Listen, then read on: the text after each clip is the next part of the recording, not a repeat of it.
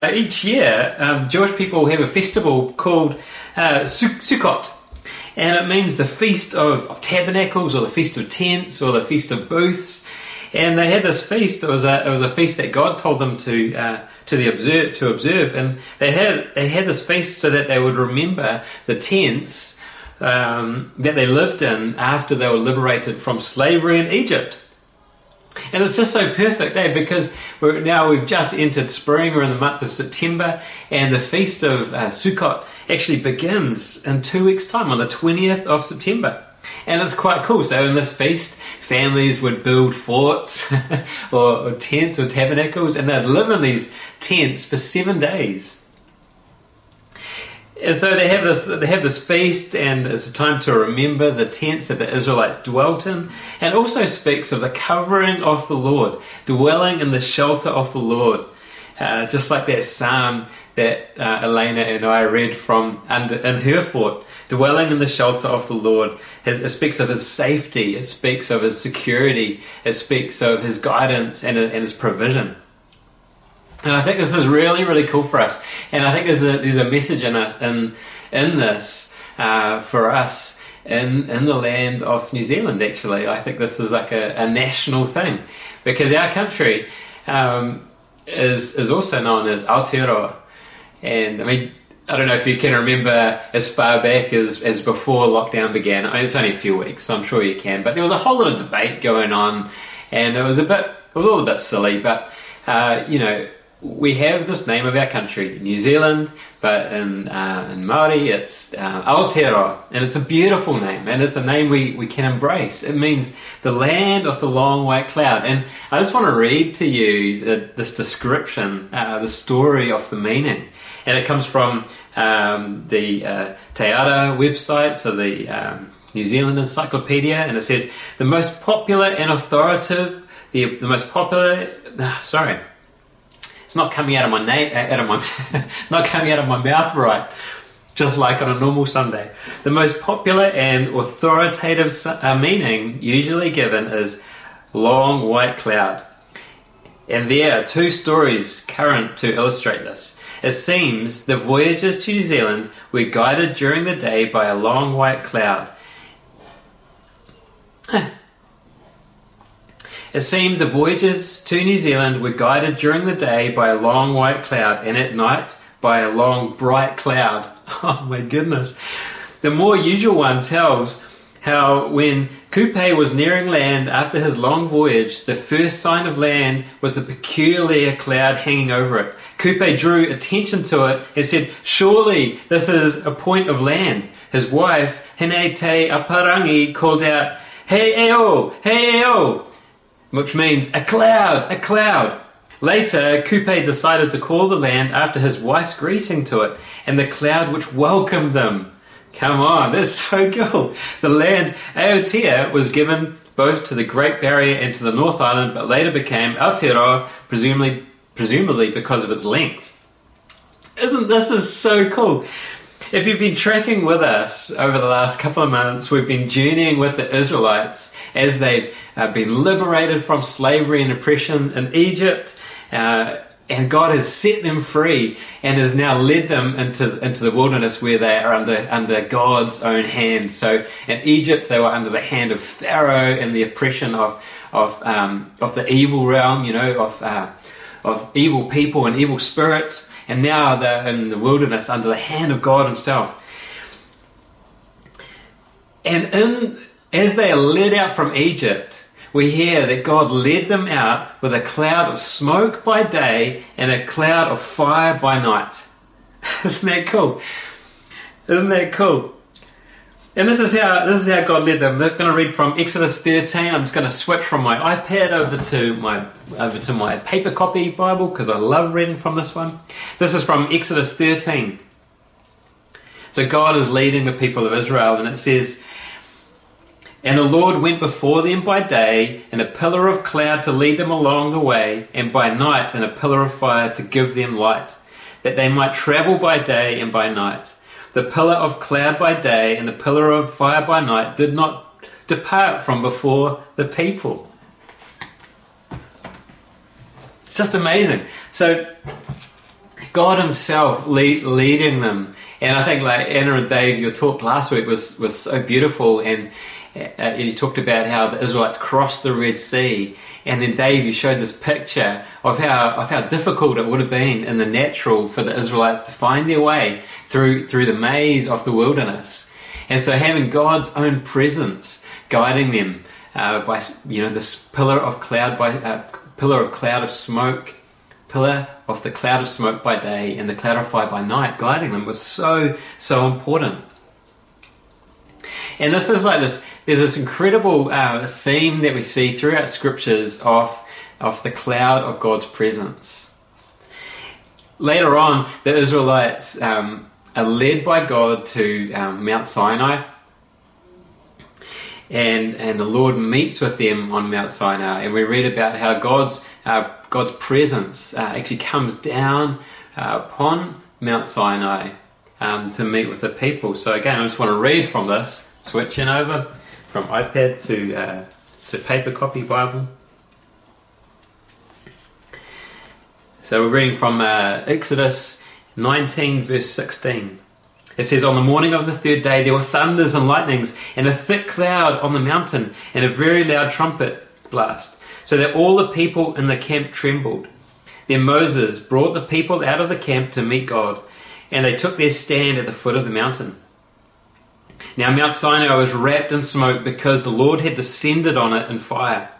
The smoke of it went up like the smoke of a kiln, and the whole mountain trembled greatly. And as the sound of the trumpet grew louder and louder, Moses spoke, and God answered him in the thunder. The Lord came down on Mount Sinai to the top of the mountain, and the Lord called Moses to the top of the mountain, and Moses went up." If you remember back a couple of months when we began this journey in Exodus, I talked about how the main point of this journey is to meet with God, is to be in His presence.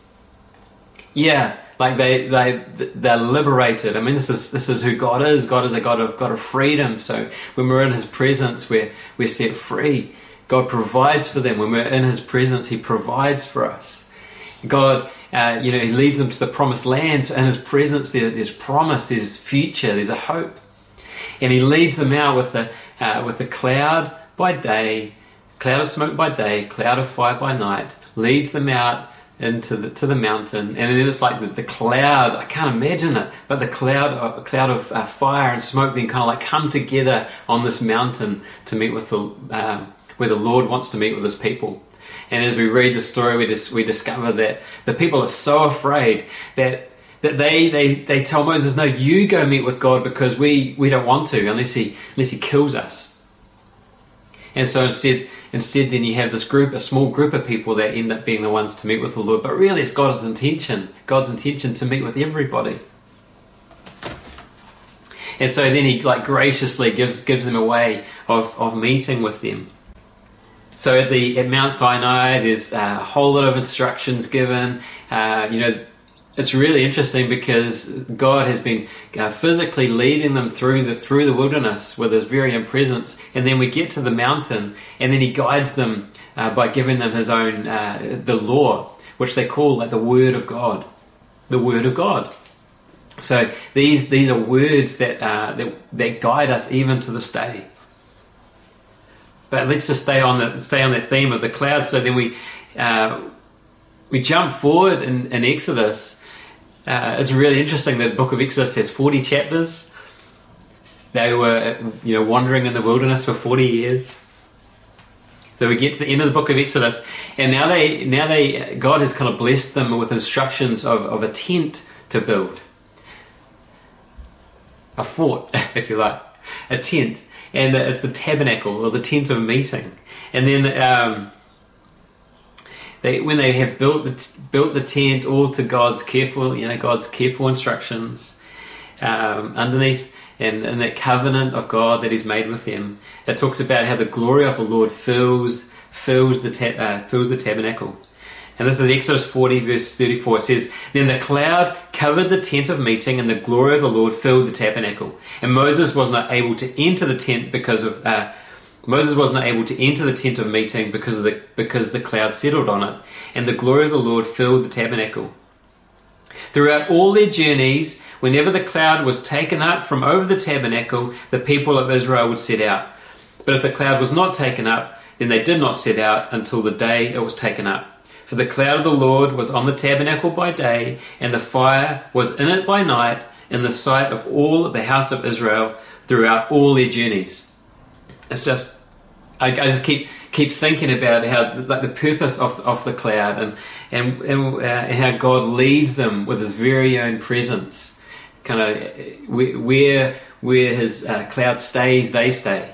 Where the cloud moves on, they move on. They're led by it by day and by night. Also, just like a side thought that's been coming to mind as I've been thinking about it, but when the people of Israel were set free from Egypt, it says they left in such a hurry that they didn't even have time to bake their bread. And so I kind of wondered, well, did they have time to get their tents together? Did they have tents? And I think that they didn't.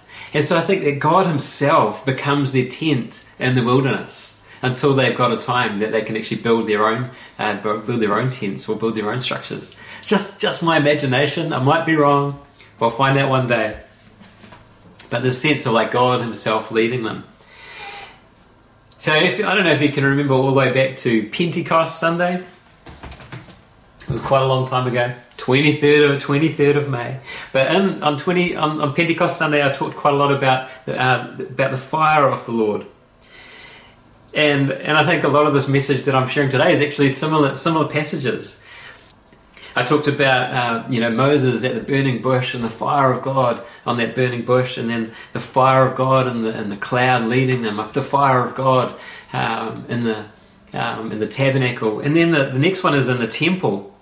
This is like in 2 Chronicles 5. I'm not going to read the whole thing, but they've spent a lot of time building a temple where they can meet with the Lord. It's not going to be a place where the Lord is contained. I mean, He's the God of the universe. A temple can't contain Him, but it's more of a place where He's like graciously allowed Himself, graciously made this, kind of allowed this place where people can meet with Him. And we have this incredible passage in 2 Chronicles chapter 5 where the glory of the Lord fills the temple. So you've got to set the scene a little bit. Like the Ark of the Covenant has been placed in there. Like this is we can only come into God's presence in covenant through what He's done.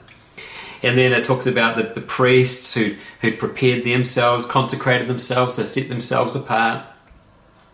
And then we have singers, we've got trumpeters. And they're like singing and worshipping God, praising the Lord, giving thanksgiving to the Lord. Actually, I will read this part. It says, it was the duty of the trumpeters and singers to make themselves heard in unison in praise and thanksgiving to the Lord. And when the song was raised, the trumpets and cymbals and other musical instruments and praised the Lord, this is what they sang. For He is good, for His steadfast love endures forever. The house of the Lord was filled with the cloud, so that the priest could not stand to minister because of the cloud, for the glory of the Lord filled the house. They could not stand. They could not stand because the glory of the Lord filled their house.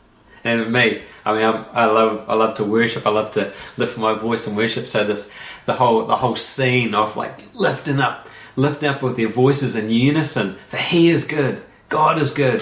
His steadfast love endures forever.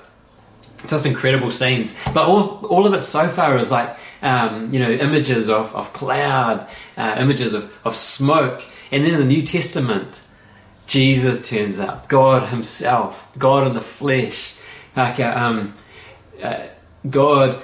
who looked like one of us, looked like a person. No, He was a person, God in the flesh, and Jesus went about His business, inaugurating, announcing the kingdom of God, saying, good news! God is drawing near. God is here. His kingdom is advancing. Good news. Salvation, freedom, healing, eternal life. And then there's a scene which it's the final scene that I want to share today. So this comes from Luke chapter 9. Verse 28, And so far, Jesus has been, like I said, like he just looks like everybody else. Wearing his robes, wearing his sandals, just looking like everybody else. And then we have this scene where it's almost like Jesus is revealed in all of his glory, and it's a bit of a mystery to me, because he only allows this to happen this one time, and then it happens, and it has to be kept a secret.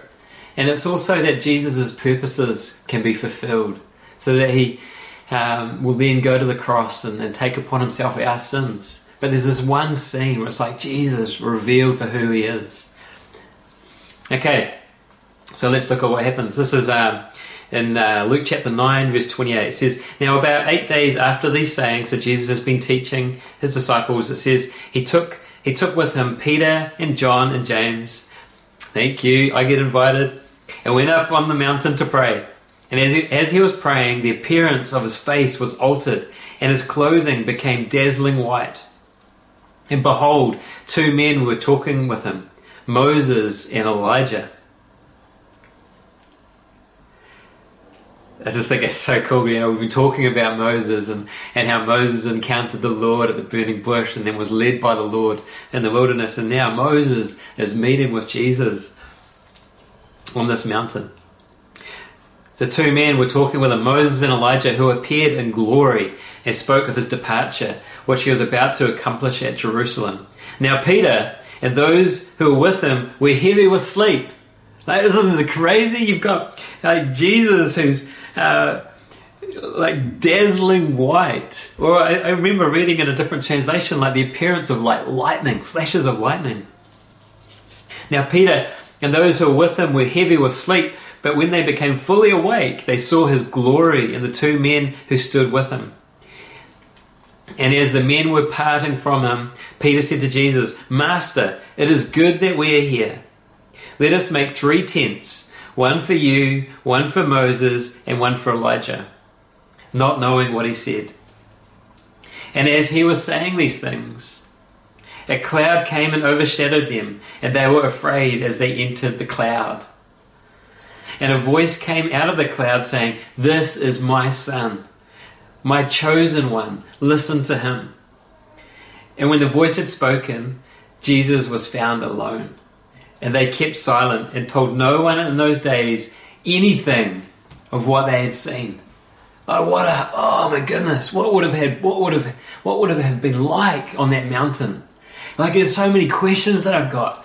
How could these 3 guys be on the mountain and like with Jesus meeting with Moses and Elijah, and they fall asleep? What's going on? And then Peter, like, he makes a statement, "Let us make 3 tents, one for you, one for Moses, and one for Elijah." And it says, not knowing what he said. And people have kind of like raised all kinds of reasons why, why he probably shouldn't have said it. And I don't know. I mean, the scriptures don't say he shouldn't have said it, but perhaps like he was kind of going, "Oh, Jesus, you're equivalent to these guys." But God is like going, "No, Jesus is not equivalent to Moses and Elijah. He's God. He's greater than God. He's greater than them." And then we have this thing. So Peter says this, like, "Let's build tents." And then instead of a tent, the cloud of the Lord comes and overshadows them.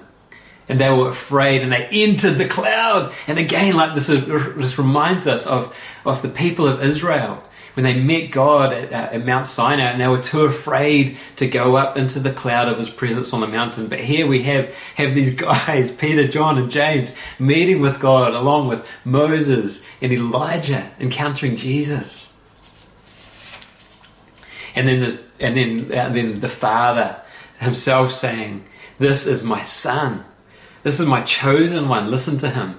And I don't know if you've been listening, like tracking with us, but was it last week or the week before? I think it was the week before. I was talking about the baptism of Jesus and how Jesus was baptized, and then he comes out of the water, and the Father says, "This is my son." So again, like we have this, the affirmation of the Father. "This is my son, my chosen one. Listen to him. Listen to him." Listen to him. Listen to him. And I think this is. I'm going to wrap up now, but there's a few things that I think the Lord really wants us to hold on to today and in the season. I just think it's so amazing that we're called the land of the long white cloud, you know. Aotearoa, which was named after you know the discoverers journeying, and they see the cloud. I just want to go back and read it because it's so awesome. Guided, you know, the original voyagers guided during the day by a long white cloud and at night by a long bright cloud. It's almost like Exodus itself. Lord, what have you got for us? Well, there's a few things. One, we've got to be listening to the Son. We've got to be listening to God's Son. This is what the Lord says when He overshadows the lads on the mountain. This is my Son, my chosen one. Listen to him. Listen to him. We're in the season where there's so much change going on. And like Jesus, he repeatedly says in the Gospels, you can build your life on my words. My words are a firm foundation. Build your life on my words. You can trust me. Build your life on my words. His words are life. His words are eternal life. And the next part that I really want us to hold on to is about trusting that we come under his shadow. We come under his cloud. And in this place is a place of, it's a place of presence. It's a place of encountering the Lord. It's also a place of guidance. To know what we are meant to do. The Lord will leading us through wilderness places, through places we haven't been before, through frightening places, through the valley of the shadow of death.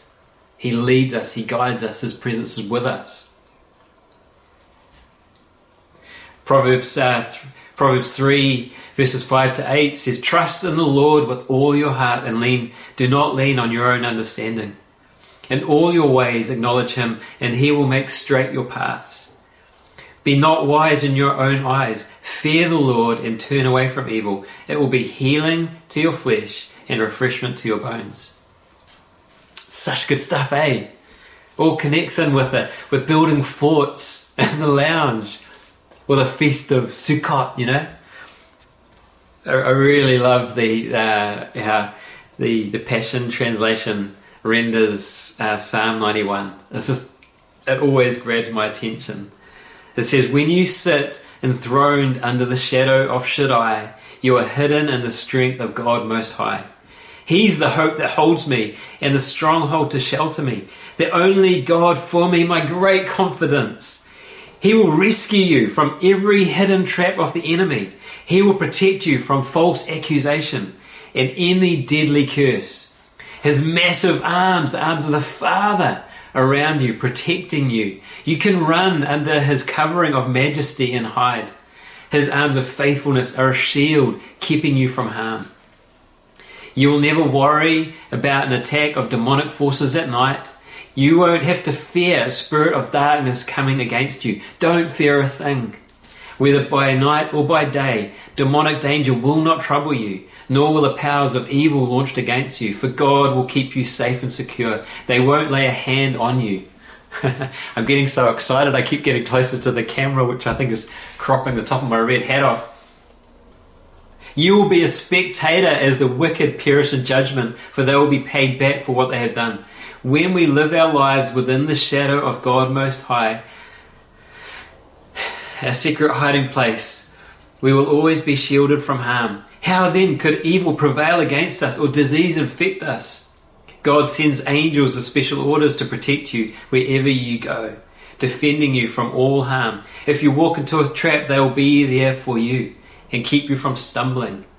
You'll even walk unharmed among the fiercest powers of darkness, trampling every one of them beneath your feet. For here is what the Lord has spoken to me. Because you have delighted in me as my great lover." Church, I feel like this is for us. Capital Vineyard Church. Because you have delighted in me as my great lover, I will greatly protect you. I will set you in a high place, safe and secure before my face.